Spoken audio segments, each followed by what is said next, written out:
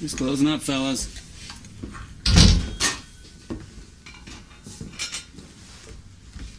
Coffee? Black. Same. I'll have some pie.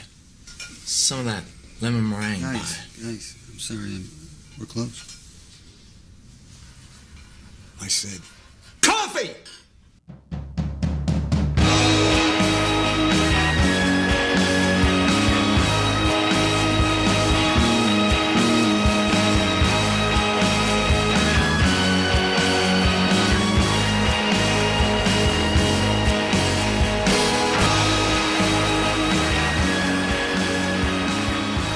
Hello there, and welcome to Pivotal Film. I am Tom Nolan. And I'm Mario Ponzio, and this is episode 85. 85. A year I was not alive in.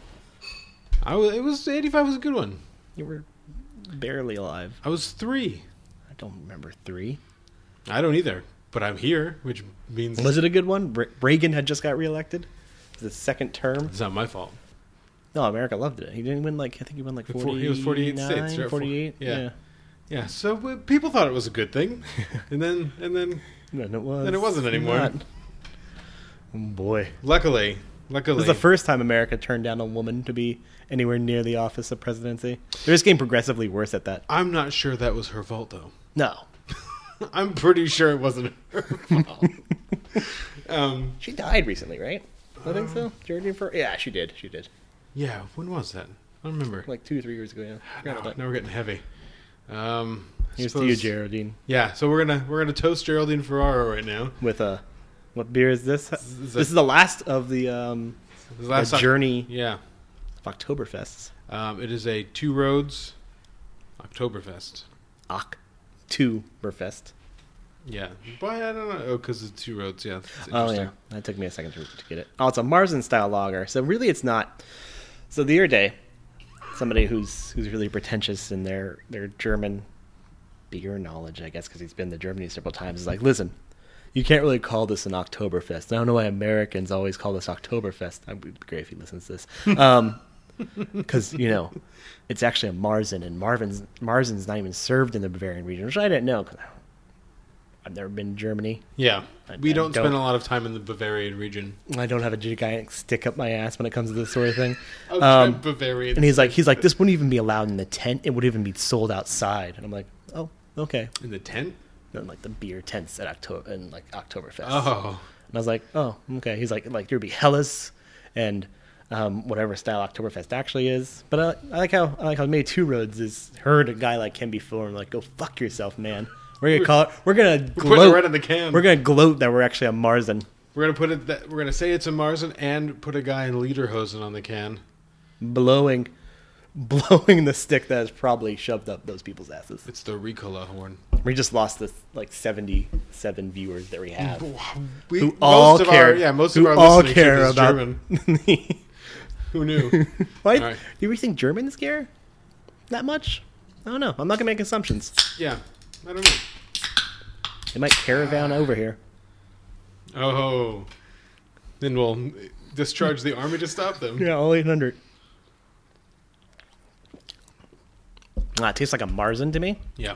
I don't know what a Marzen tastes like, to be honest. But remember a couple of weeks ago when you were talking about sweetness, this is a little sweeter than that East Rock one we had. Yeah, it's not aggressively sweet. And I guess the East Rock one is closer to what you actually would expect in an Oktoberfest German beer, approved, an authentic.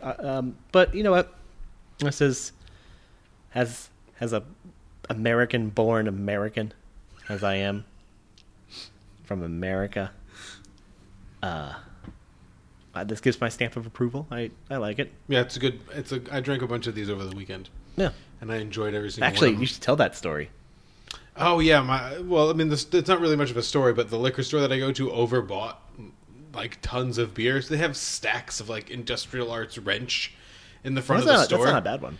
No, but and they had it on sale. I don't remember what the sale price was. $3 too? No, I would. This was $3 apparently for 4 packs. Yeah, it was $3. If this is $3 for 4 packs of Wrench, we'd stop this podcast and I was very excited. Stock up.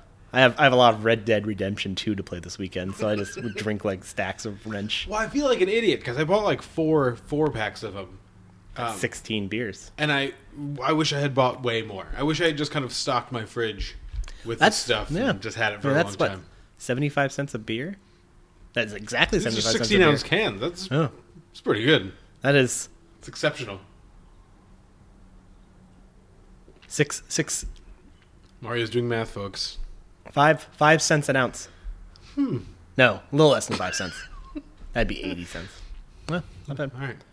All right. This math break brought to you by Goodyear Tire, Yep. our first sponsor. Who don't know it yet? That's okay. Like Bavarian tires. All right, Mario, let's talk about the one movie we both saw this week. It is Mario Heller's Can You Ever Forgive Me? Our directorial debut, theatrical directorial debut. Nobody's going to pay for the writer Lee Israel right now.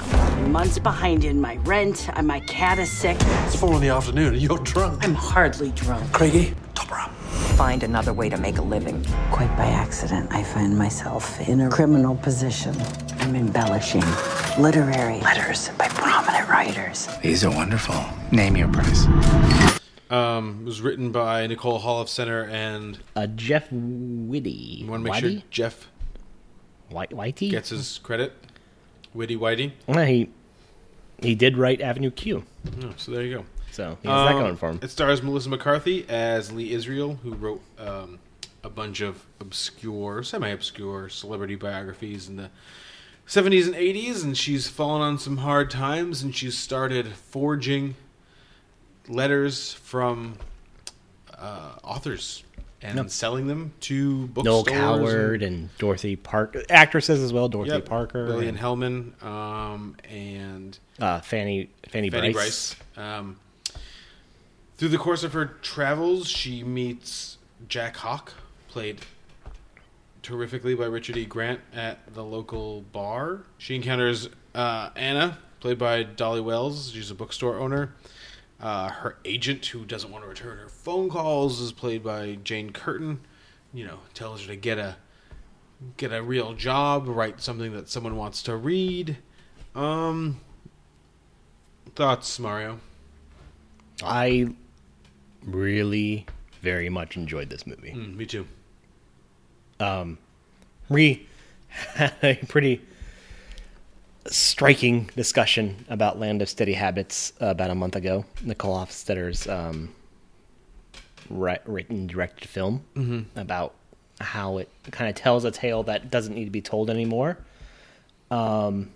Affluent white people doing affluent white things and having affluent white problems. And man, does this movie do all the opposite of that. Yeah. And it tells people on hard times, I mean, still white, but it is for me, such an uncomfortable movie to watch, but man, is it enjoyable all the way through. And I think that's one of the standout thing about this movie. And Nicole Holofcener is traditionally a very good screenwriter. Oh, no. And Of all the movies I've seen of her, Land of Steady Habits is the only thing I don't like. Me too. Right, and I agree with you. Like, Land of Steady Habits is a miss. Yeah. She redeems It's an aberration. She redeems herself 100% with this movie in terms of 2018. She doesn't even need to redeem herself. It's No. just more a matter of like, she really is great. But I was disappointed with Land of Steady Habits, and I was not at all disappointed with this movie. And I think that's the thing that stands out for me, on the surface, is that it's a lot of fun.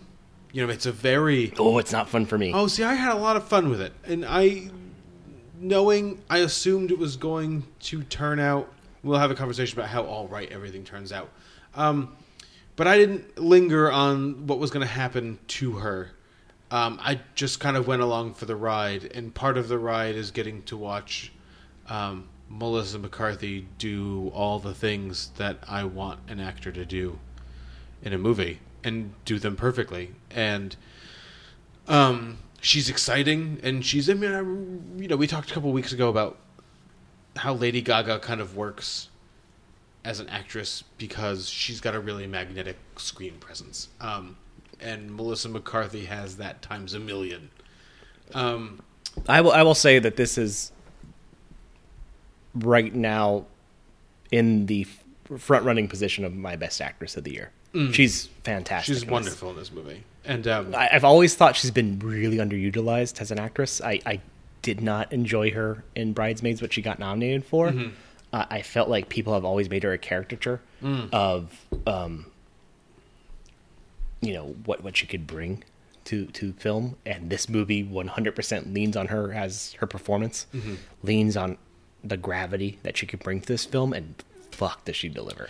Well, and it's just, so I was reading about this movie, and I guess Julianne Moore was originally supposed to play Lee Israel.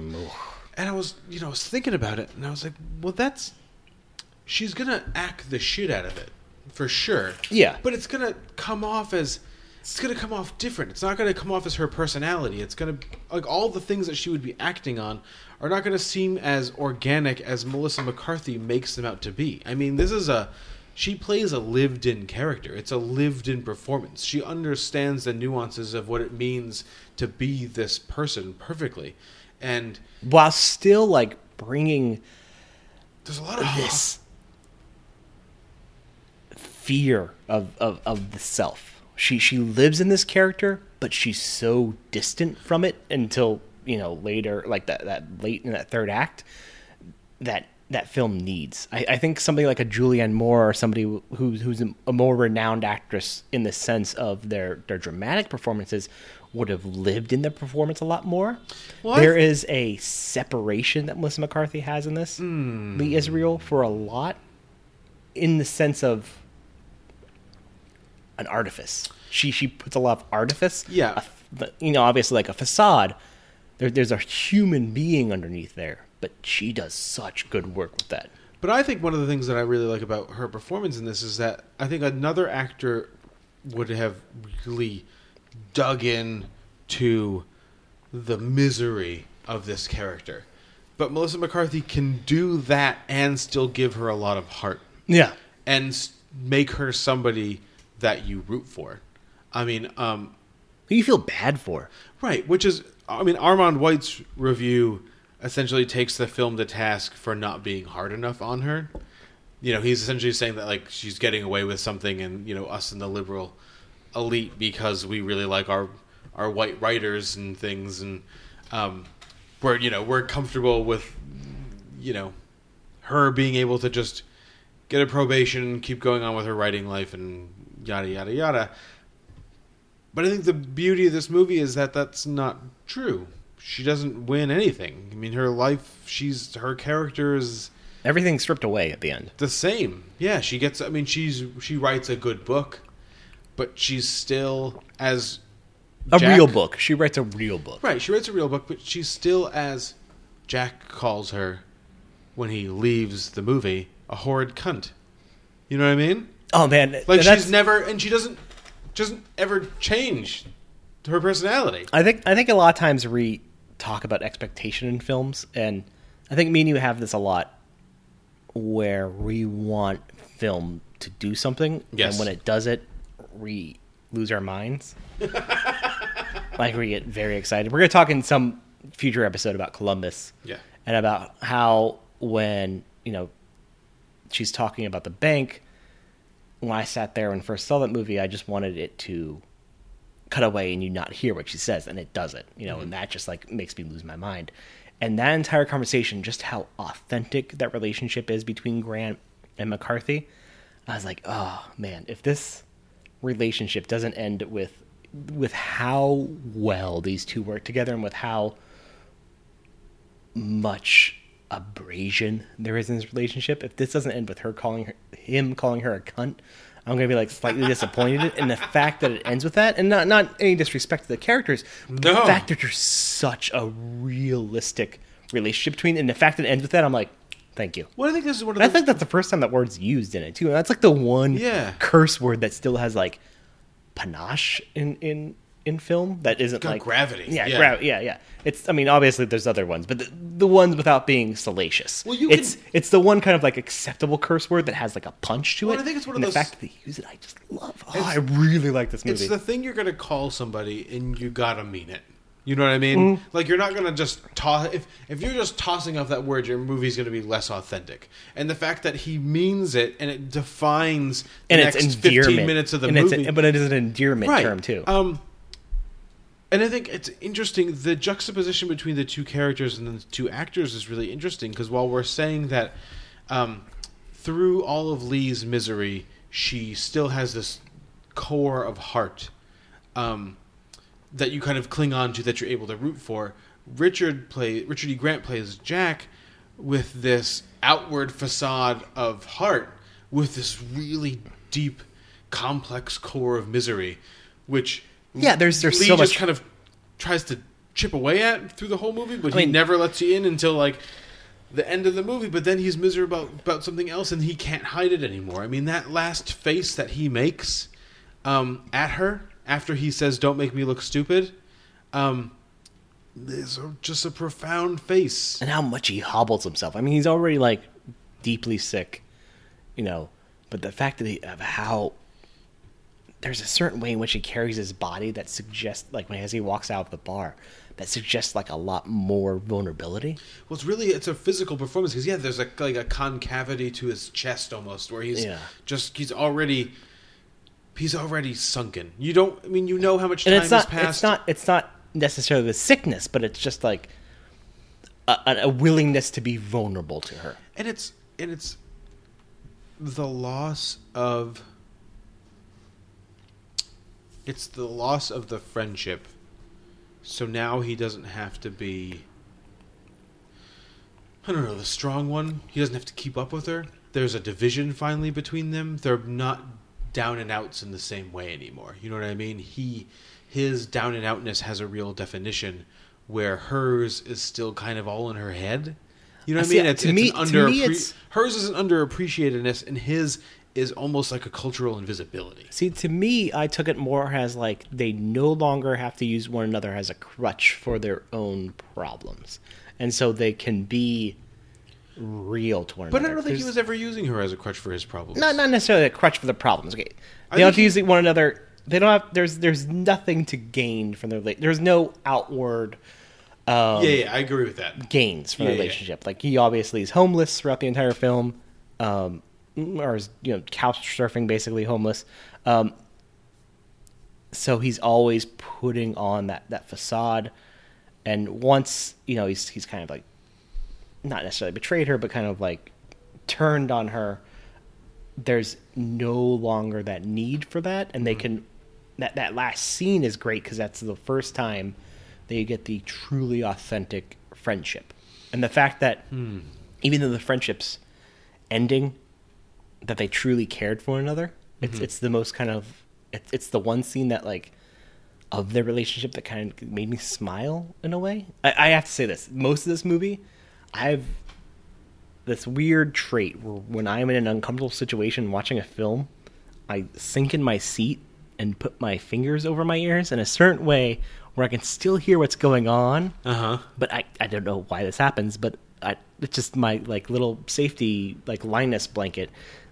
I put my fingers on my ears so I can hear it, but I'm like, I don't necessarily have to hear it, and I can stop it. And man, for the first hour and 20 minutes of this movie, did I do that so many times. And then in that restaurant scene where they're that final bar scene where they're the most vulnerable and the most honest and earnest with themselves, I didn't need to do that. And that's like a testament to the screenwriting, to the direction, and to the two performances. Yeah, it's I don't know. I hope it finds its audience. It better. I hope so. It fucking better. I mean, I like Lady Gaga in Star is Born. It's the only thing I like. She's not better than Melissa McCarthy. She's not. Maggie Gyllenhaal is good in Kindergarten. She's the only thing that makes Kindergarten Teacher work. She's not Melissa McCarthy. No. I mean, Richard E. Grant's phenomenal. Oh, yeah. I mean... Man, could this man play like the perennial drunk who cannot drink in real life? Yeah, he's... I don't know. He's kind of doing... He's not doing something different, but he's bringing... I don't know. It's one of those things where we're like, next week we're going to talk about a movie where we're going to kind of puzzle over, I think, the meaning of the movie, like the context and how everything links together and what the ultimate message of the movie is. I think one of the really good things about a really good performance is that I don't have any questions about what this movie as a whole means or what it's trying to say, but I can ruminate over the things the things I took away from Richard E. Grant's performance, you know what I mean, and how his performance as a whole works, and not just as in the context of the movie, but in the context of creating a self.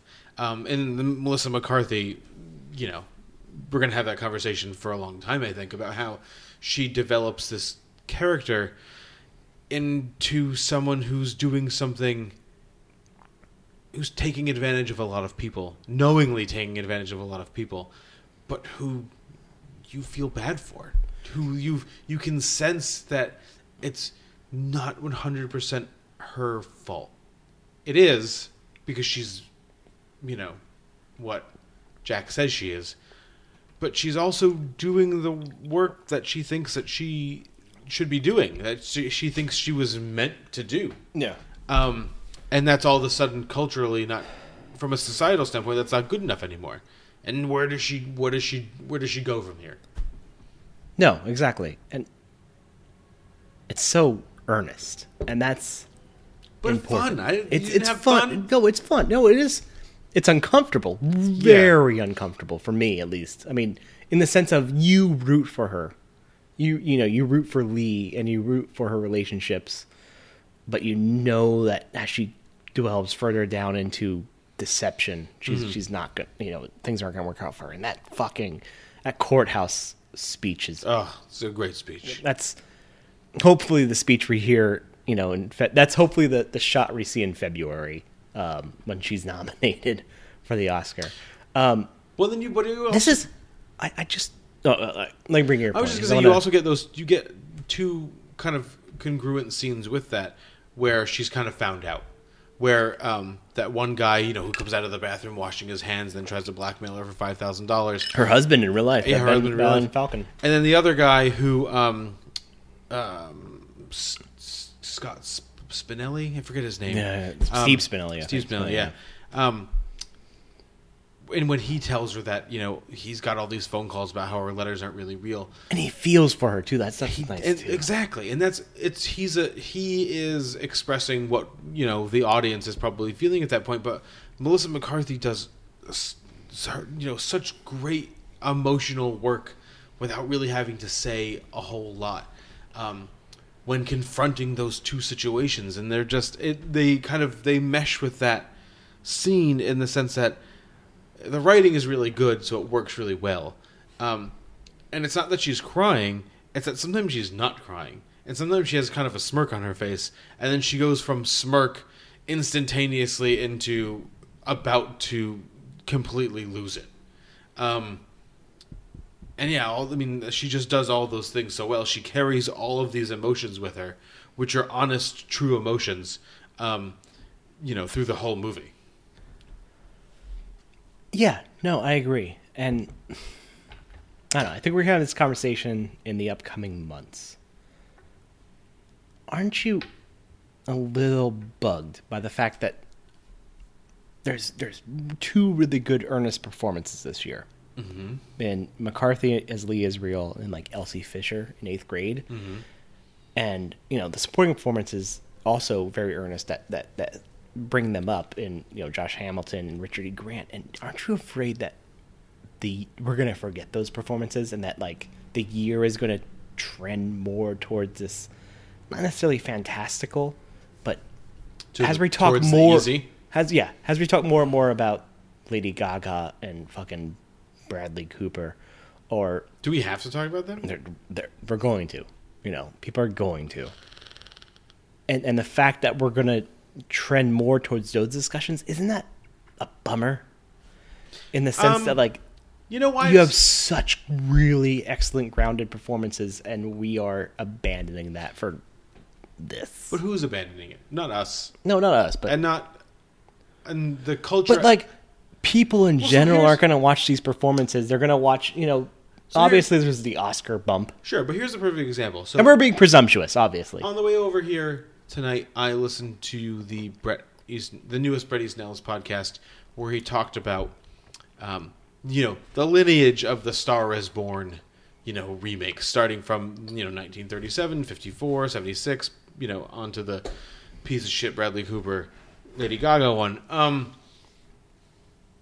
And I think one of the interesting things about this discussion that you just kind of brought up is I think in reality, regardless of how many Oscars A Star Is Born gets nominated for, how many it may win, it's always just going to be the 2018 remake of a 1976 movie that was a remake of a 1954 movie that was a remake of a 1937 movie. Always. Forever, forever, forever. And you're going to say, which one do you like more until the 2027 version comes out, and then you'll be like, oh, I like this new 2027 version. It's just kind of like, okay, like, to bring this over to film, this does kind of bum you out, though, in the fact that, like, the easiest example I can think of, and you'll maybe disagree with me on this, and it got Oscar nominations, but it was ultimately forgotten. Look at 2004 Sideways. We don't really talk about that movie at all. We're going to talk about it. We're going to talk about it, but people in general don't talk about it anymore. And that was like a nice little slices life film, but it got so buried underneath the weight of $1 Million Baby, you know, to an extent, Finding Ray more so. Oh man! I was gonna say Finding Neverland, but nobody talks about Finding Neverland. No one talks about Ray either, except for the fact that Jamie Foxx is still a person and has to be referred to occasionally as an Oscar winner. But the fact that, like, you know, $1 Million Baby's more so in the forefront of people's minds than something like Sideways is. It kind of bums me out. Like these slice of life features don't resonate, and it's unfortunate because, like, I understand film is an escapism to an extent, and, like, a lot of times that is great and it works. Uh-huh. But man, sometimes you just want perspective on somebody else's life. But think about this idea. So we talked about a couple weeks ago when we talked about Bicycle Thief, how Bicycle Thief at the time... Bicycle Thieves at the time was... Very important that we make sure that the film title's done appropriately. Sure. Because it really matters thematically. I guess, but not in this conversation. When it first came out was on, you know, number 1 or number 2 on the... Number 1 on Sight and Sound, yeah. On Sight and Sound's greatest films of all time. 50 years goes by and it's not on the list anymore. Yeah, although we don't know where it's going to be in 2022, right now it's not on the list. But it is now number 2 on BBC's best foreign films of all time. You know what I mean? And so this stuff, and I'm not saying that Sideways is going to come around and do that. I'm not saying that Can You Ever Forgive Me is going to come around to be regarded as this high watermark of you know, American realism from this, like, era of film. But I guarantee you, Can You Forgive Me is going to be regarded in better standing than A Star Is Born. But doesn't it suck that we're 1 year away from the 2017 Oscars, and yet people still all know, as much as me and you both love Guillermo del Toro, we're still talking about Shape of Water, but nobody's talking about Florida Project anymore. And nobody's talking about Mother anymore, and no one's talking about... I mean, the only reason anyone's talking about Mother is obviously like a... Sure. But nobody's talking more about... fantastical example, but Call Me By Your Name or... The only reason people are talking about that is because of Suspiria's coming out. But nobody's talking... Nobody's eagerly anticipating Sean Baker's next movie right now in terms of the general filmography. No, but everyone's talking about, you know, stories to tell in the dark for... Well, so we talked last week about, you know, Old Man and the Gun. And, you know, who is... You know, when they talk to David Lowery on interviews, they're just like, so you did Ain't Them Bodies Saints, you did Pete's Dragon, you did Ghost Story. Yeah, what was that? What was Ghost Story about? And then you did this movie. Like, how do those 3 movies work together? Like, Ghost Story didn't really... Like, oh, Ghost Story is an anomaly. But Ghost Story is David Lowery... For the few problems that I have with Ghost Story is David Lowery's best movie. Yeah. But it's just kind of forgotten. It's just disappeared. It's been on Prime for an eternity. It's been free for almost the month after it got released. It was on Amazon. For as good of a year as 2017 was, it's such a bummer for what got recognized by the culture. And it's one of those things where I think I'm going to go through this a little bit this year too. Man, are we gatekeeping like motherfuckers? But whatever. Fuck that shit. I got 6 movies on my top 6 of 2017 are like 0.1 points. If I had developed a system of ranking them based on numbers, they'd be 0.1 points removed from each other. You know what I mean? They all exist as kind of a whole for me. I feel like 2018 in the end is going to turn into that also, where you have like First Reformed and Blaze and something like Black Klansman and something like this, all just kind of competing for the same space. You know what I mean? In my head, in terms of like my affection for them. And is that, I think, the reason that this podcast exists in general is the fact that you and me aren't going to accept the fact that Ordinary People won the Best Picture Oscar and Best Director Oscar. Gina Davis won for Accidental Taurus. 2 weeks. We got 2 weeks without mentioning that movie, but we fucking broke it. But you know, we're gonna have a big conversation about those movies. You know what I mean? We're gonna dig into this movie. We're gonna dig into, you know, those 2017 movies that have been completely overlooked by society. So you point to the point where you say, "Oh, you know," people ask, "What are you doing on this week?" "Oh, we're gonna do a one-off episode maybe on some of the 2000 teens like Ghost Story and Columbus," and people will be like, "What are those movies? Who is in those movies?" "Oh, Haley Lou Richardson. Who is she?" "What do you mean, who is she?" Because when people see these movies, they're like, "Oh, that's fun. That's fun," or "That's entertaining," and it's just like, I'm not criticizing people, but there are the criticism, but there becomes an echo chamber at a certain point, and I don't know. Maybe it's just because I get this way every Oscar season, where I'm just like, I start hearing about like Star is Born, and you know, you expect that Oscar backlash. Well, and then you start. It's frustrating when you start seeing all these really great movies coming out at the end of the year, and you're like, oh, and you look at all the Oscar criticism sites, or you look at any discussion, it's just like it's instantly forgotten. You're like, come on! I mean, when you saw, let it be in the conversation. You saw "Can You Ever Forgive Me" at Criterion, I'm assuming, right? Yeah, of course. So, did they show a trailer for If Beale Street Could Talk? They did not. Okay, so they showed a trailer for If Beale Street Could Talk at the Milford Theater where I saw it on Thursday. And I had a favorite trailer. I got a favorite trailer too. But I just hope to God that this movie is as like mind-blowingly good as it looks, because I was almost enraptured by the fucking trailer. You know what I mean? And if this movie's any good, people are going to look at A Star Is Born and be like, who fucking cares? You know what I mean? Look at this movie. Look at this. And that's where I think we're going to go with, and not that it matters. Which is great, because people are going to look at this movie and they're going to be like, well, look at what Lady Gaga did. She was kind of interesting. And they're going to look at what Melissa McCarthy did, and they're going to be like, well, but look at this. Look what is happening here. It's not just that she's being super cool and vaguely anachronistic to what we expected of her. She's developing a human. Yeah.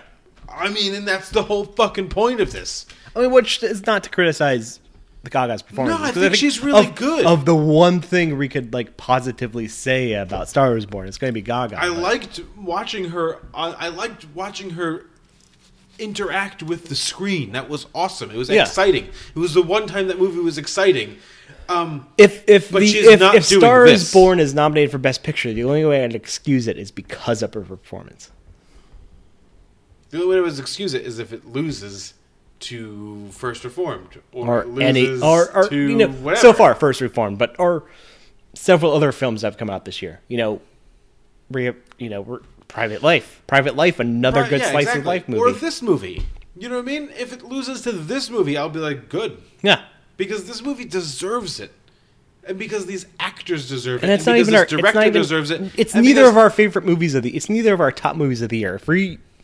If it's in my top, if the 10. Academy came down and said like, "Hey, Tom and Mario, for some reason this year we're going to let YouTube cunts decide the Oscars," like we would not pick it first, but it'd be nominated, yeah, and she would win my actress probably for this year so far, and he might win my supporting actor, maybe.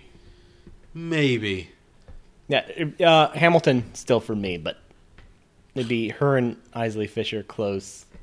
I think she would go. What are you doing? God. We talked about this in one of our first episodes. I really loved 8th grade. All right, we need to get out of here. Okay. All right. We'll be right back with our Number 85's.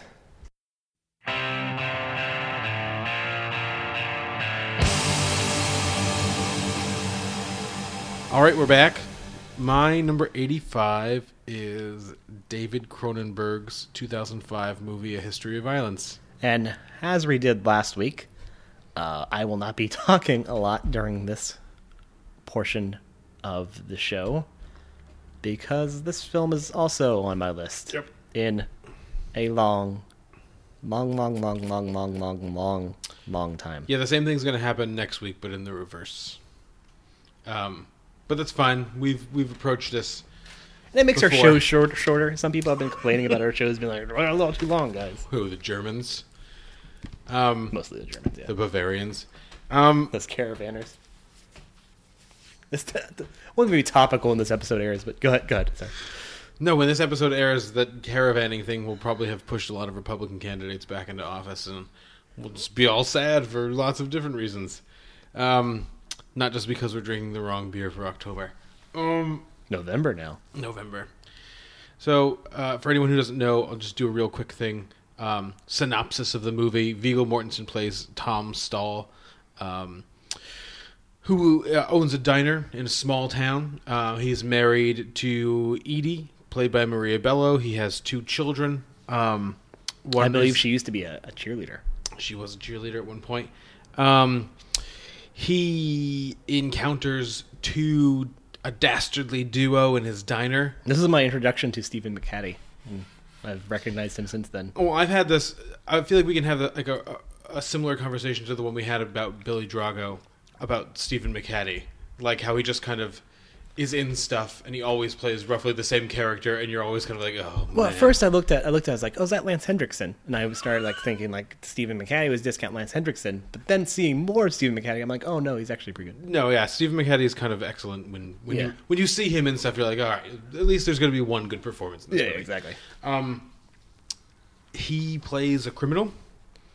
I don't think he's attached to anything. He's not attached to the later mafia. He seems to be just kind of like him and his partner Billy, kind of like forces of evil. Yeah, but they're on the run from something. Bandits, yeah, sort of. They're running out of money. They're on the run, as we said.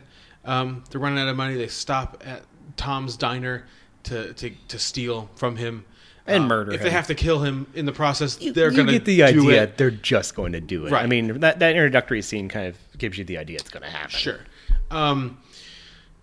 And Tom stops him using some very swift thinking / maneuvers, almost kind of like a learned reaction to, when someone pulls a gun on him. He interacts with the scene around him. He's got the coffee pot plays a role in it. He takes a stabbing very well. And he destroys a face also very well. Right. He does the things that he needed to do expertly, which draws the attention of some of the Philadelphia mob, represented by Carl Fogarty, played by great one-eyed Ed Helms. No, it's played by Ed Helms. Now I'm imagining Ed Helms and where people be like, who's this guy? Do we have to worry about this guy? Ed Harris would have been good in this role. No. Now we got to hell this guy. Meanwhile, like, we put this guy in The Office. Yeah. Put this guy in The Daily Show. It'll be good. Oh, was that The Daily Show? Yeah, he was I never watched The The Daily Show. I don't know why I'm surprised. Played by Ed Harris. In, a really great, fairly stereotypical Ed Harris role, I think. He gets to do a kind of hard accent that goes with his gravelly voice really well, and he gets to make have a crooked smile on his face the whole time, and gets to say vaguely threatening but humorous things. I mean, in this he got to stay a villain. He wasn't like turned into some sort of villainous anti-hero. Are you referencing in something specific? Like The Rock, and like how Jackson Pollock kind of had that gruff, not villainous nature, but antagonistic nature. I thought you mentioned The Hours, but that's... I never saw The Hours. It's okay. Yeah, it's very okay. The whole movie culminates in... From the bits I saw of it. I'm not gonna talk directly about like, oh, and this is revealed and this is revealed, and the whole movie culminates in Tom acknowledging the fact that he is Joey Cusack, and then ending up back in Philadelphia talking to his brother Richie, played by a really extraordinary William Hurt, who's only in this movie for 8 minutes, I think, and got himself an Oscar nomination. Deservedly. Probably would have deserved... It wouldn't have been super far-fetched if he won. The part and the performance are kind of that bonkers. Yeah, I prefer and that him. Perfect. I definitely prefer him to Alan Arkin in Little Miss Sunshine. Yeah. I can't remember who else was nominated that year, but it doesn't matter. So my being that this movie is still in my block of movies that I respond to on a visceral level, and which has stayed in my memory because of my, the physical reaction to seeing them. The easiest thing to point to is the William Hurt scene. I mean, I don't know. I saw it in theaters, and it kind of blew my mind. I saw this opening night because I was just a huge Cronenberg fan. Guy. Yeah, I wasn't like as much of a Cronenberg guy as I was a Viggo Mortensen guy, because this obviously came post Lord of the Rings. And at that point, I was like, oh, Viggo Mortensen's going to do this other movie, and he's not going to be a sword-wielding, defender of hobbits anymore. He's going to be an actual person, and I was very excited. I was also, I remember when Maria Bello was a famous actress. Well, she's such like a magnetic force, like not only just to look at, but like just a magnetic force. Like she has a real presence, a real screen presence. To her. And she plays off of whoever she's starring across really well. Mm-hmm. Like she's able to kind of, I don't want to say necessarily mimic, but coalesce their performance with something that's believable and something maybe a little more grounded almost, that kind of gives a nice in for an audience. Well, talking about this movie specifically, I mean, you've got kind of a big performance from Viggo in the sense that he's not asked to do a ton of stuff. I mean, and he's plays it very close to the vest, and he's kind of mild mannered. But he's got to do a lot of work in this movie. I mean, he has to be believable as this person of whom you don't know who, like, their true identity.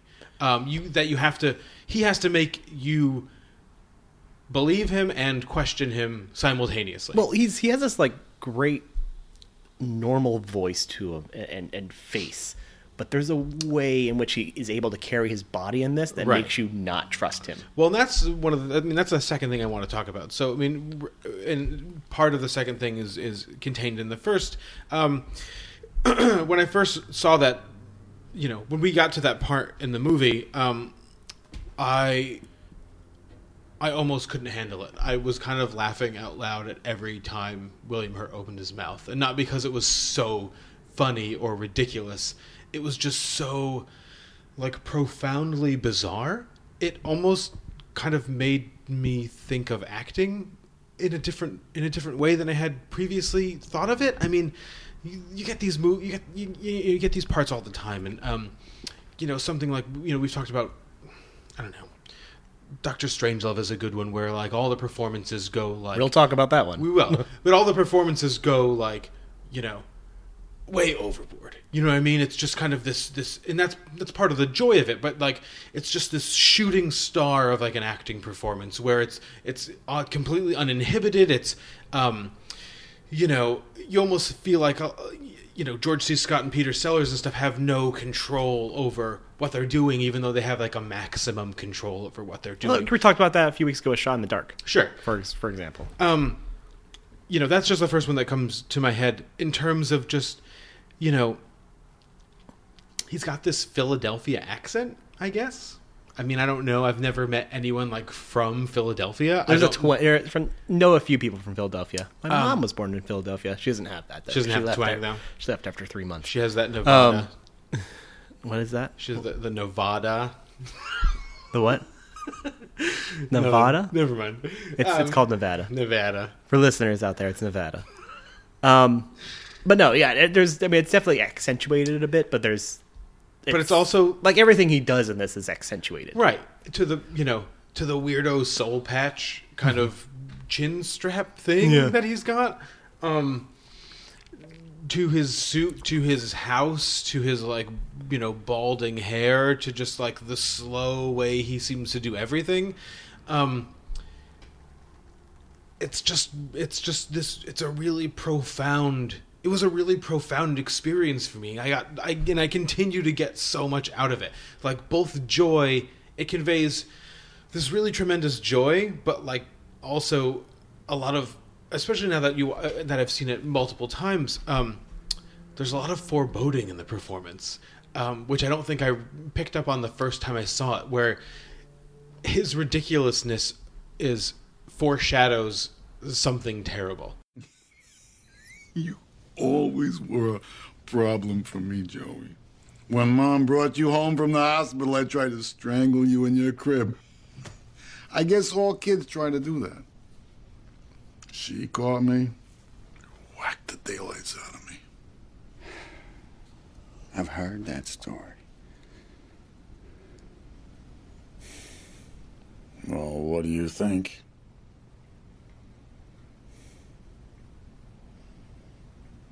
Better late than never. It's ridiculous in a sense, I think. But I think there's a lot of believability in it, in the sense of you could see an individual in this position of power, in this kind of, glass castle sort of position, acting this way when he's allowed to, because he's been untouched. But what's also interesting is when you say that foreboding, and this is something I really see in this film, is his body language has a forebodingness to it, but it mimics what Viggo Mortensen has done earlier in the film so well. And this is one of the things that I think is not spoken about a lot in this film.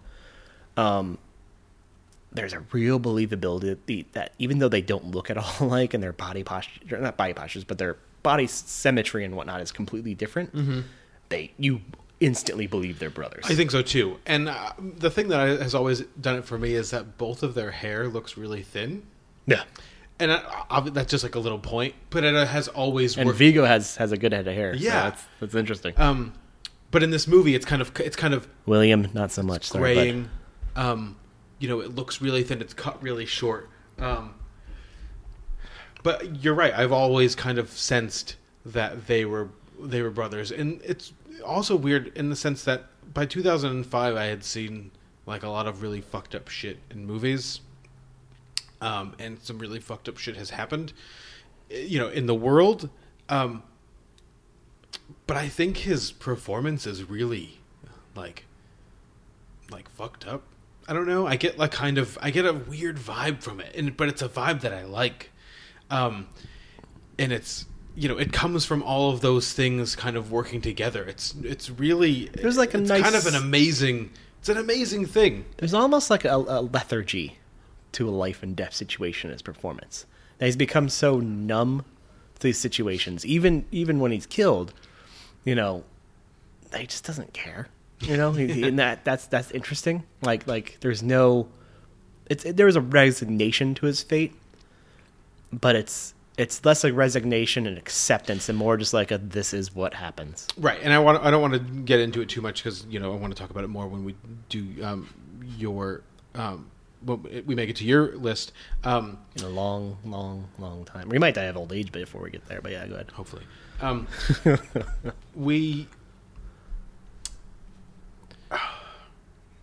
It brings, I think, one of the points of the movie fully to bear, in the sense that it's not so much about Viggo Mortensen. It's not so much about Joey Cusack trying to establish a new identity. It is Joey Cusack trying to establish a new personal value for the things that he never valued before. And from William Hurt's performance, you can see where that stuff comes from. That, like, there's no real value to life, to family, to, anything, and so he's not trying to escape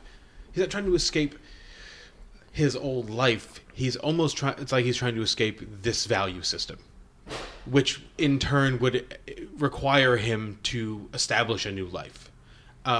It's a much deeper movie, I think, than David Cronenberg kind of puts in front of you, on purpose. Well, I think one thing I think, and I kind of want to get your feelings on this scene, because there's a lot of contention to me that at least I've approached personally in my life with people talking about this scene. But I think that climax and what you just said puts into perspective the earlier stairway sequence, where there's kind of like a really aggressive sex scene. Yep. Which can be seen as like him falling back into his life. Joey kind of falling back into what he was, this really high machismo aggression. But I think after seeing that, and I saw this, just seeing this week, and I had never seen this before, but I kind of get a sense now it's a real grasp towards a rawness and an experience in life itself, because this is really has a lot of naturalistic elements to it. Yes. It's a very naturalist sort of film in the sense of, there are those two guys in the beginning, Stephen Hattie and his partner Billy, are kind of like forces of nature, like these kind of like what I talked about with Michael Myers last week in the new Halloween. And there's a lot of like this in-ground touching the world as it is, the natural world, and like, William Hurt's character is kind of like giving that up and just doesn't care about it. And I see that sex scene as like this approach and this desperation, this rawness and this primitiveness to kind of reclaim that. And that's why I think she responds to it the way she does. There's no sort of like, she's not overtaken by it, but she's overcome by it in the sense of she embraces it too, and she senses it as well. Yeah, and to that point, it's it almost seems like if we're establishing this as perhaps what's going on, it almost seems like it's her attempt to get to know him, to get to know this version of this man, and the way that she responds to it, like after the fact when it's all done, is almost like her saying like, I got nothing for this. Like I've got nothing. I'm not going to do anything with this Joey Cusack person. Yeah, because you either finish becoming Tom Stall or you get out. Yeah, exactly. I mean, and you lose everything. And that's why I think that earlier sex scene plays a really good role in it. Like looking at 2005 ideologies of sexuality, like the fact that he performs cunnilingus on her, it's kind of seen as this really vulnerable, kind of not so masculine thing, at least in Hollywood at that time. I guess. And I thought that was right. I have something. Okay. Yeah. But I think that's really establishing what he's becoming. Like this is kind of who he wants to be and who he is turning into. Yeah. I mean, he really does embrace that. It's not a power play at all. It's not a need to like reach his primal force or reach this kind of like sense of being. He has it, and he has this comfort and this familiarity and has this value. And I think those two scenes play off each other really well. Well, it's an interesting scene though, because you can almost see traces of the earlier scene, or you can see traces of the stairwell scene in the earlier scene, in the way that Cronenberg shoots it, and you see his whole head disappear, and like she wraps her legs around his head, and it's not just like she's not static and he's not static, it's like it's aggressive. There's a need for each other. It almost seems like he's kind of like eating her, and you can literally and figuratively he's not so figuratively, he's consuming her in a way, you know what I mean? And that speaks more to his past also. It's like a hint. It's like a hint there, because he needs her for two for lots of reasons. He needs her from the perspective of Tom Stall, and that he loves her and he desires her and like all this other stuff. But he hasn't fully separated himself from this animal that cut out Carl Fogarty's eye. Just to pay him back for something. You know what I mean? Yeah, and I don't know if I necessarily... I agree with that to point. In the fact that like that power, not power dynamic necessarily, but in the fact of the vulnerability both of them share, I think is the most interesting part of this film. And for a movie that has so much graphic violence, it's interesting. I took the most interest in that, being a violence guy myself. In the fact that it shows that, you know, she has. I mean, he's kind of seen as this really masculine, dominant force, especially in that scene where he protects the diner. But you know, she's the one that is bringing him out of the muck, as it were. And it's like consuming. I don't necessarily agree with like he's consuming her.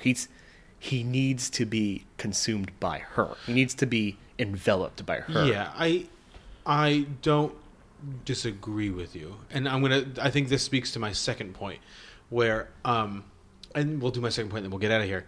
I think this is really kind of the whole thing as a whole. I find very like funny. It's not a funny movie specifically, but I find it amuses me. In ways that like I think David Cronenberg's movies can be amusing in a kind of black dark way.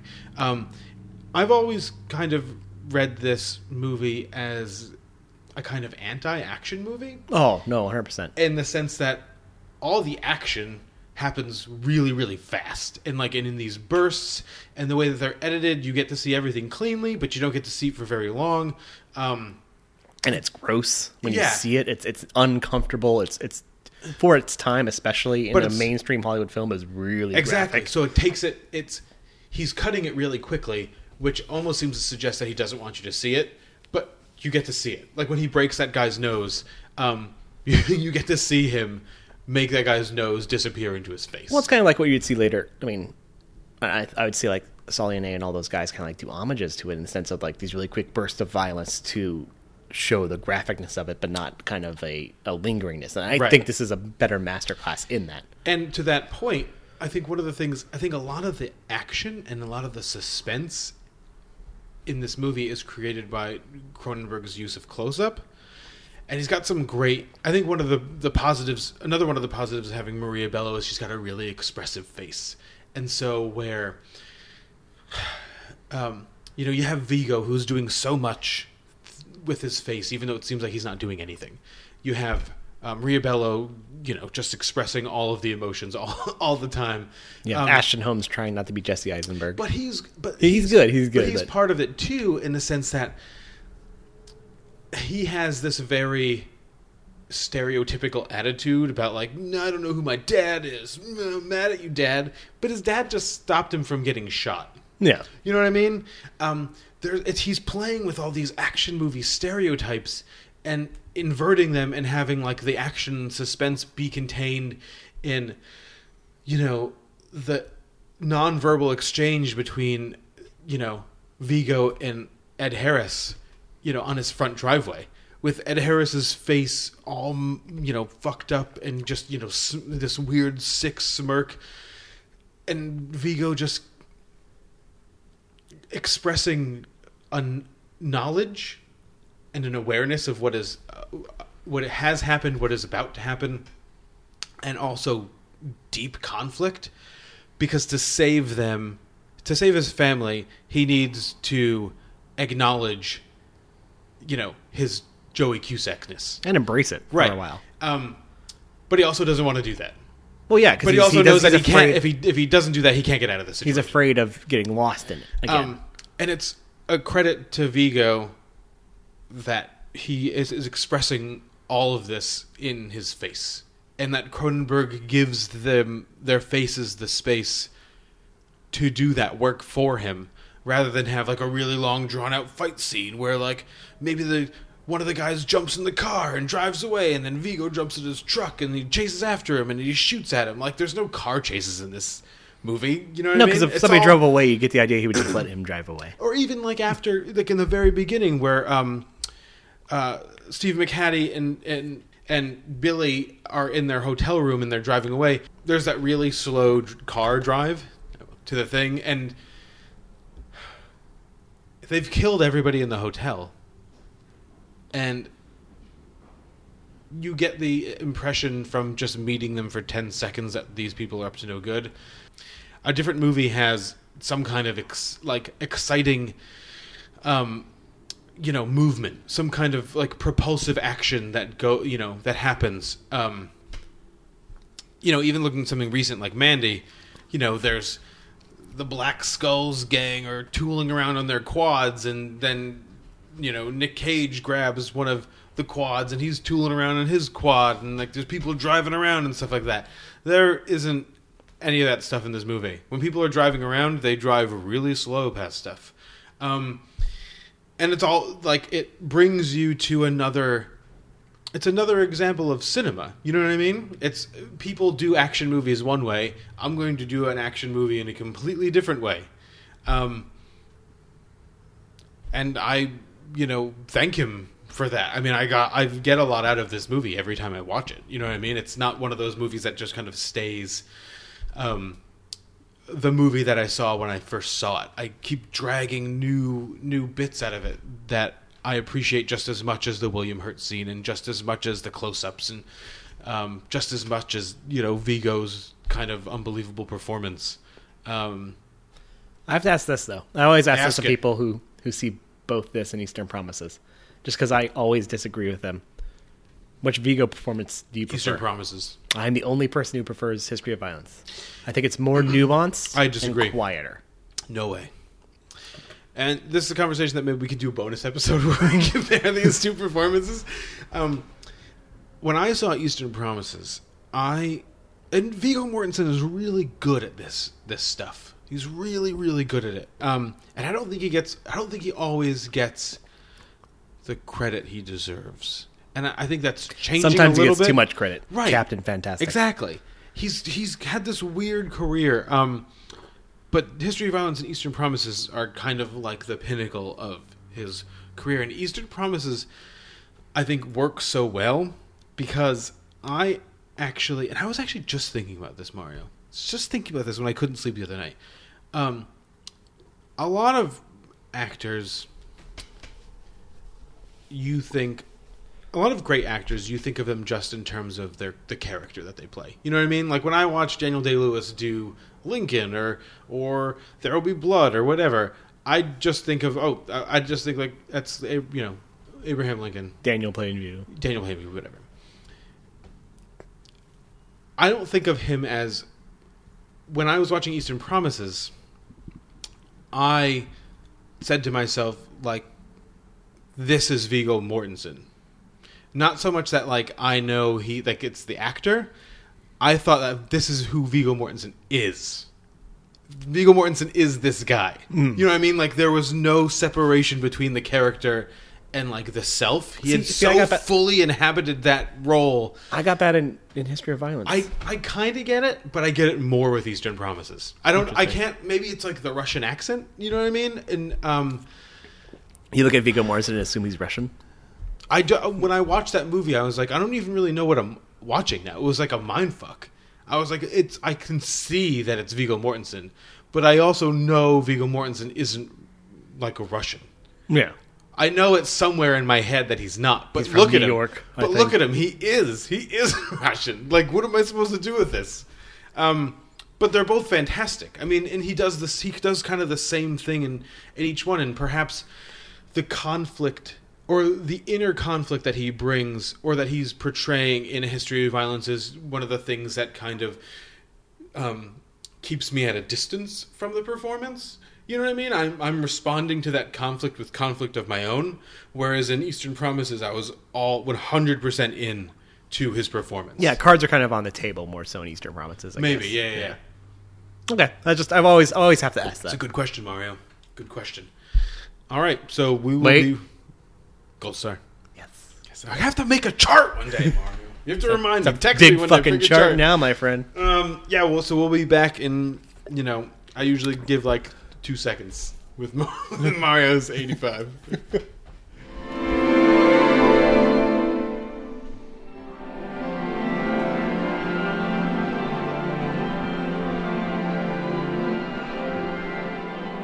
One of the first episodes of this podcast had Tom talking about Ant-Man and the Wasp. movie I didn't see. Last superhero movie I saw this year, the only superhero movie I've seen this year is Avengers: Infinity War. You didn't see Black Panther? Oh, right. I was really drunk. But yeah, I did see it. And it was early. It was on Netflix. It was on Netflix. Oh, okay. I waited so it was on Netflix to watch it. I'm not a superhero guy, really. They're fun. They're goofy. They're okay. At 88, Tom had Dark Knight, a movie I thought was good, but in my opinion, sort of an inferior version of Heat, with really exceptional performances and great cinematography by Wally Feister. Solid direction. But I knew I needed to have at least one or two superhero films that really kind of encapsulated, my childhood, in the sense of our culmination of childhood. Because I did love the superhero genre. I watched all the Batman movies in theaters. But there was one Batman movie in particular that was the perfect bridge between the Batman of my youth and an actual film that had talent behind it. And that's why my number 85 is Batman Begins. Tell us, Mr. Wayne. What do you fear?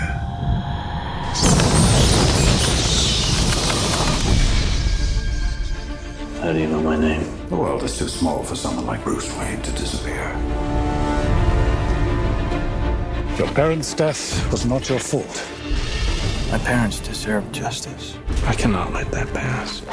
If you make yourself more than just a man, then you become something else entirely. Which is? A legend, Mr. Wayne. What's there to say? What's there to say about the plot? It's an origin story. In a time, 2005 film, where superhero origin stories were all the craze because of the box office success of 2002 Sam Raimi's Spider-Man, which I think is a good movie, but not exceptional. I don't think 2004's Spider-Man 2's that great. And I'm not discrediting these films. I think all these movies are fun.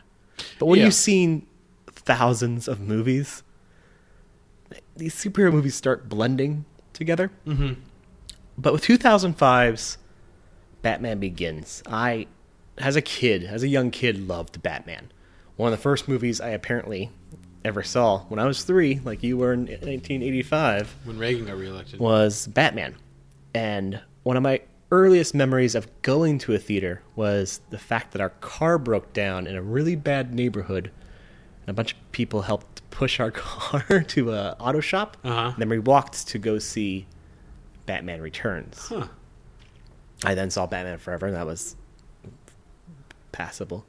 And then I unfortunately saw Batman and Robin.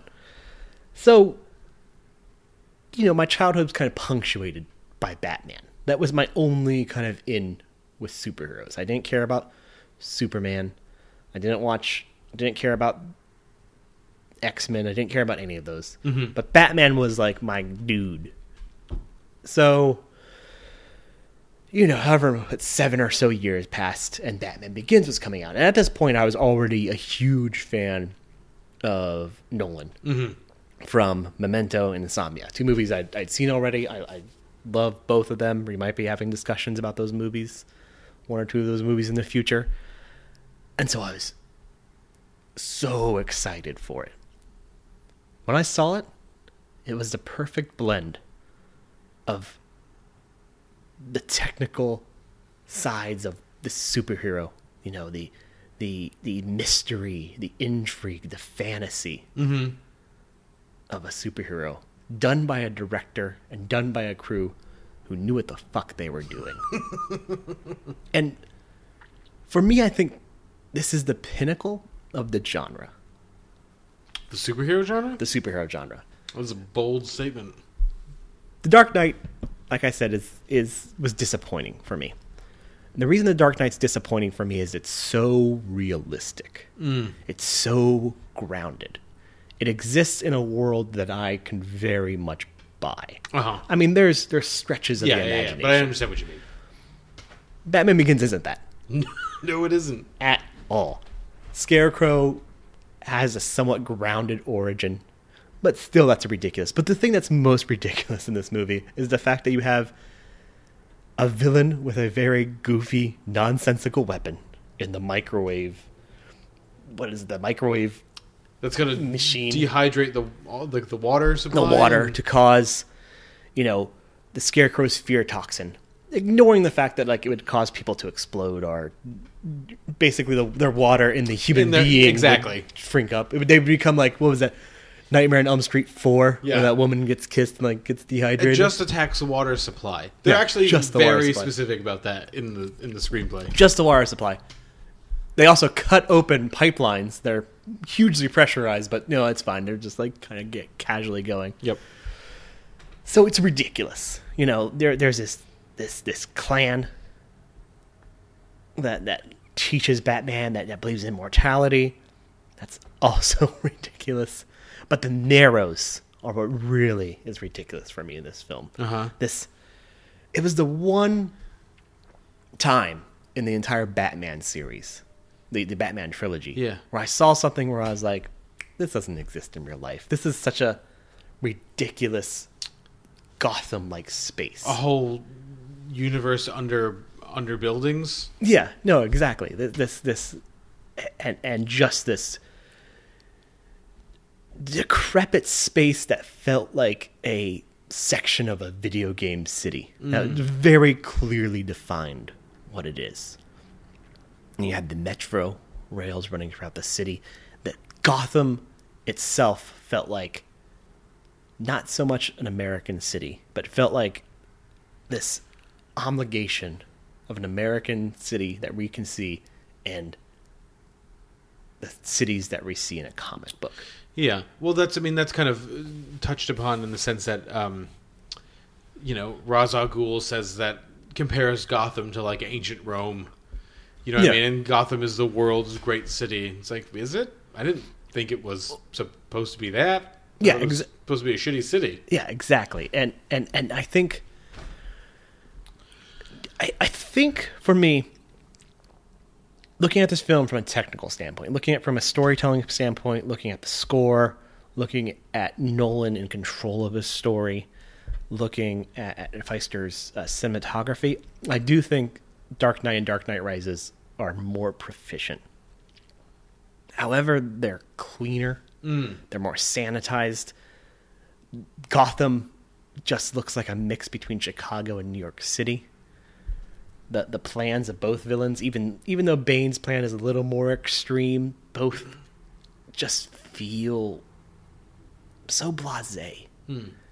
And I don't have much to say about the technical aspects of Batman Begins, but this is a movie that's just pivotal for me in the sense that I looked forward to it for so long.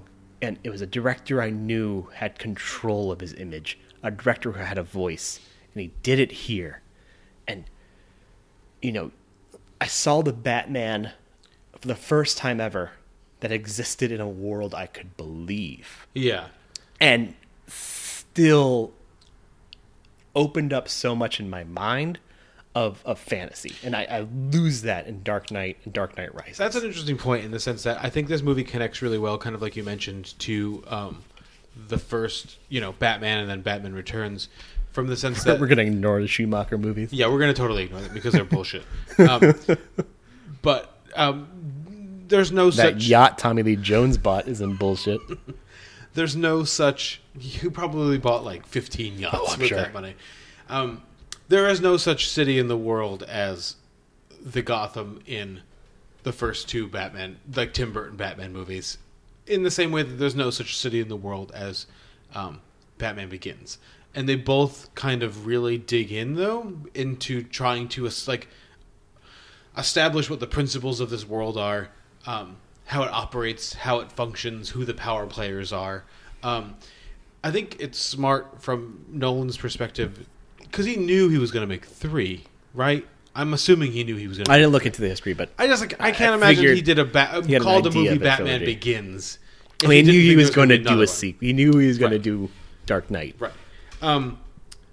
If it succeeded, I think one of the somewhat things did about the kind of genius things about what Nolan did here is that he kind of got a lot of that origin story stuff out of the way, but did it in a new way too, which was good. Well, he did it in a kind of it was interesting. There were more stakes to Batman's origin than simply his parents got killed, and then he had a lot of money, so he decided to fight crime. There was like a higher ideal that he aspired to, which I think because it's still an origin story, the script kind of, bungles through. Oh, exactly. But is more interesting than other origin, or which I think any even, X-Men origin story or whatever. I think Nolan realized, because that I think in a lot of ways where Dark Knight Rises fails is he's really trying to explain some of the pratfalls he made with the origin story in Batman Begins. Because Dark Knight Rises feels so much like a sequel to Batman Begins, and I think a lot of criticism with Dark Knight Rises was they're expecting something to be a sequel to Dark Knight, and Dark Knight Rises is more of a sequel to Batman Begins than anything. Yeah. I had something to say. Now I don't remember what it was. That I'm right, and Batman Begins is better than Dark Knight. No, you're not right about that. I think it's interesting to watch all of these movies again, because you're really seeing the growth of Nolan as a director. Yeah. Which is kind of fascinating, because in Batman Begins, he hadn't yet completely learned about the difference between action scenes and set pieces. So there's none of the really fantastic set pieces that you see in Dark Knight. No, I would agree. In Dark Knight Rises, in Batman Begins, it's just kind of a lot of fairly standard issue.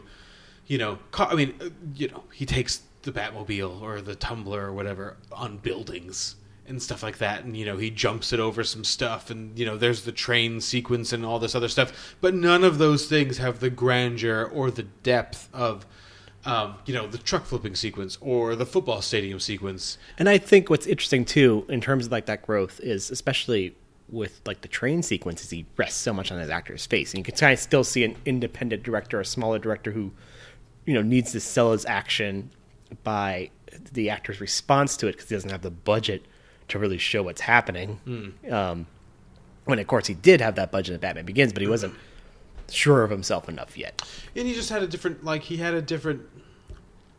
because he didn't have to focus on the Joker's origin, and because he didn't have to focus on Batman's origin anymore, he could kind of do the thing that I think you dislike about The Dark Knight, which is kind of return this movie to its roots, return the Batman character to a more real world setting where there are real physics and there are real, don't you just ramifications. How you know what I mean? Flippantly they kind of write off the Narrows though in Dark Knight?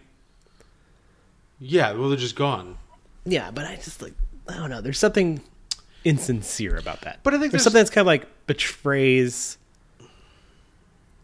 to me what the audience expected so much of the. Maybe it's just a personal issue, but just like it just feels so much like a guy. To me, Dark Knight and Dark Knight Rises, I like them both. But they still feel like a guy who's really wealthy in the real world, dressing up like a bat with a ton of technology and tremendous martial arts skills, fighting dudes who just play characters but are still very grounded, and that just doesn't feel.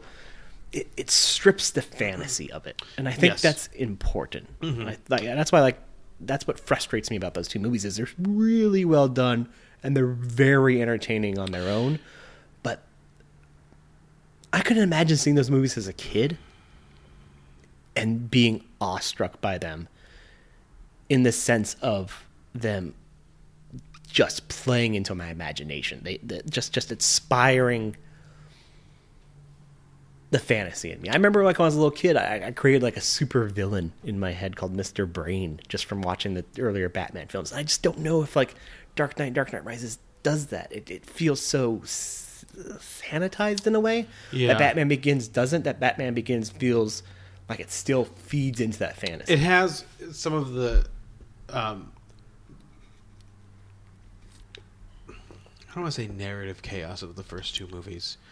I think that's a good point. But the imaginative chaos of the first two movies, where he's just kind of not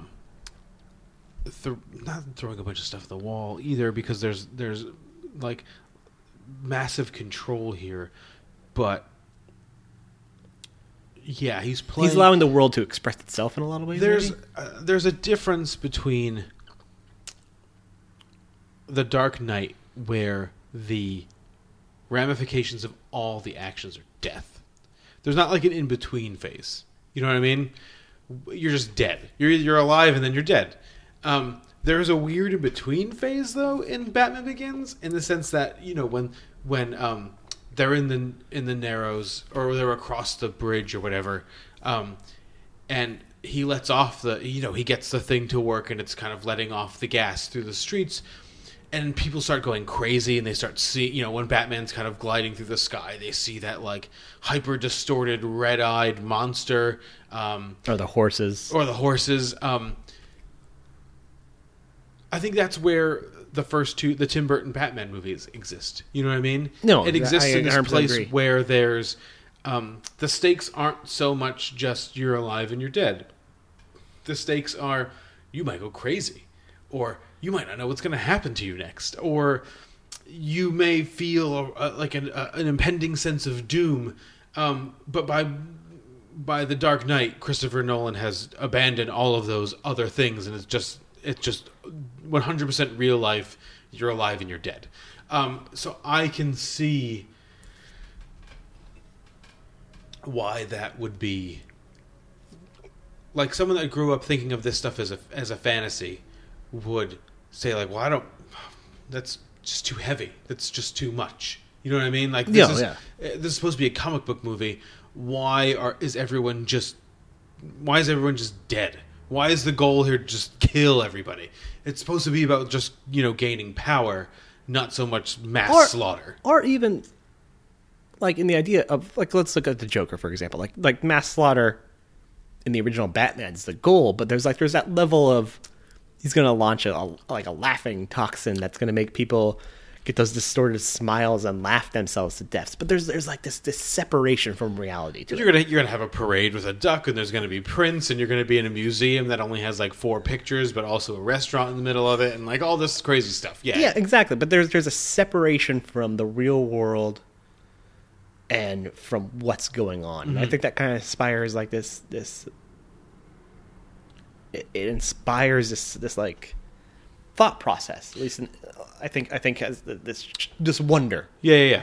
And I think that's lost in Dark Knight. It's lost in the sense of, like, there's wonder in some of the set pieces and what you see, like, oh, that's really cool, but it's still very grounded, and I don't like the grounding of it. I know what you mean, and that's I think it's really interesting to think about the kind of ebb and flow of, like, superhero movies, and that we kind of, we started at that one place where everything's like super fantastical, and you have, your Batman, your Spider-Mans and your X-Mans and your Batman Begins. I'm just talking about the 2000s and stuff like that. And then you kind of, when Dark Knight happens, you kind of dip into this, like, or do we want this to be real? Or do we not want this to be fantastical anymore? Do we want, like, a more grounded character and more, like, significant stakes? And then now we've popped back up into the, where Infinity War is the biggest movie ever, and is rooted in no reality. Yeah, and it's interesting, too, to look at Nolan's projects that are occurring in between each of these movies, like The Prestige and Inception. And Interstellar takes place right after Dark Knight Rises. But those movies are not grounded. Like, those movies have a lot of that kind of, like, fantasy elements to them, but they still have kind of this, like, slight real-world application. And that's interesting that he's doing those projects, but then, like, Dark Knight and Dark Knight Rises are so grounded. Well, it's interesting to draw a line from, like, Dark Knight and Dark Knight Rises to something like Inception, which we'll talk about later on my list, because I think he's using the cinematography and a lot of the production design to ground the two Batman movies in a world that we seem like we understand. But in Inception, he's using emotion to ground it in the real world. And if that movie works for you, I think it's because, like it does for me, I think it's because Leonardo DiCaprio's emotions are so profound and real that everything that's happening in the movie is colored by them. It's like the veil that hangs over everything until the veil is pulled off at the end of the movie, and you can like truly understand the depth of his sadness, anger, conflict, everything. It's kind of fascinating, and I think there's an attempt at doing something like that in Batman Begins 2, in the sense that you're really dealing with like a story of loss. Oh, absolutely. Rather than, something like The Dark Knight, where you're just dealing with a story of dead people. You're either going to be dead or you're not going to be dead. You just turn the key and figure it out. Or you're going to have half a face. Or you're going to have half a face. But then you're going to die. No. But no. So, yeah, this movie was a nice take for me in terms of getting that childhood wonder, but bringing it to, me as a young adult. I think I'm 19 or 18 when this comes. Maybe still 18. No. No, I'm 19 when this comes out. And, like Batman, the earlier Batmans were some of my first introductions to loving movies and loving the wonder of movies. Sure. And it was just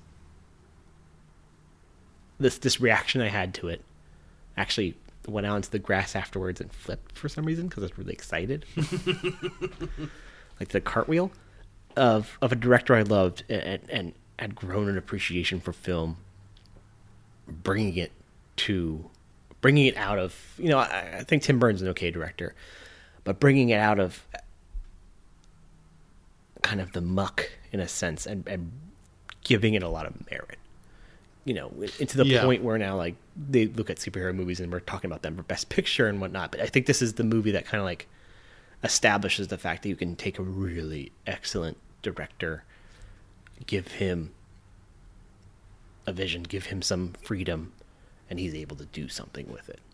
And that's why it's my number 85. All right. So if you have a problem with any of that, fight me.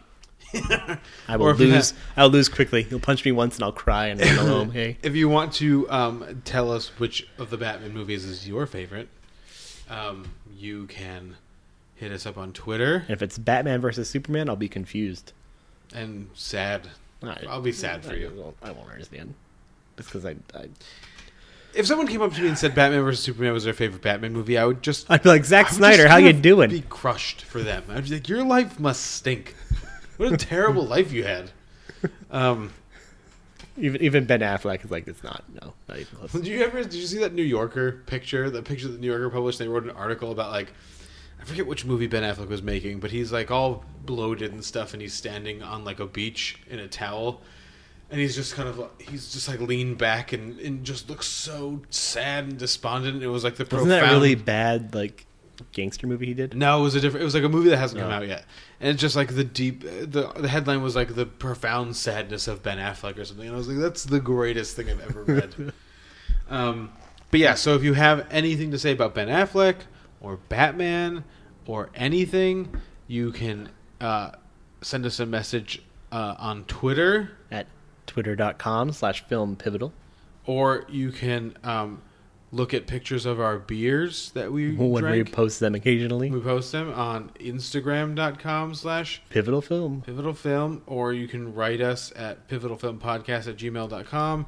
You can visit pivotalfilm.com to see a list of the movies that we've talked about and the beers we've drunk and links to how to subscribe to some stuff. Is it drunk or drink? Drunketh. Okay. Drankethan, I think. Drotten. Yeah, that's Drotten. Actually it. Yeah, Drotten, yeah. With a GH. Well, yeah, absolutely. Got it. Yeah, if you got some new words that you want to throw at us, correct our Drotten. Yeah.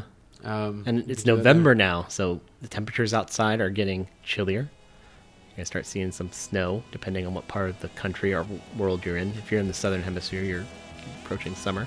Yeah, if you're in the southern hemisphere, you might see some snow. Yeah. Who knows? Who knows now, Mario? Global warming is going to be rampantly increasing. Yeah. But because it's getting colder, it's the time to sit inside, maybe inside of a theater. I see what you're saying there, Mario. You're saying that people should go see a movie, drink a beer. We'll talk to you next week.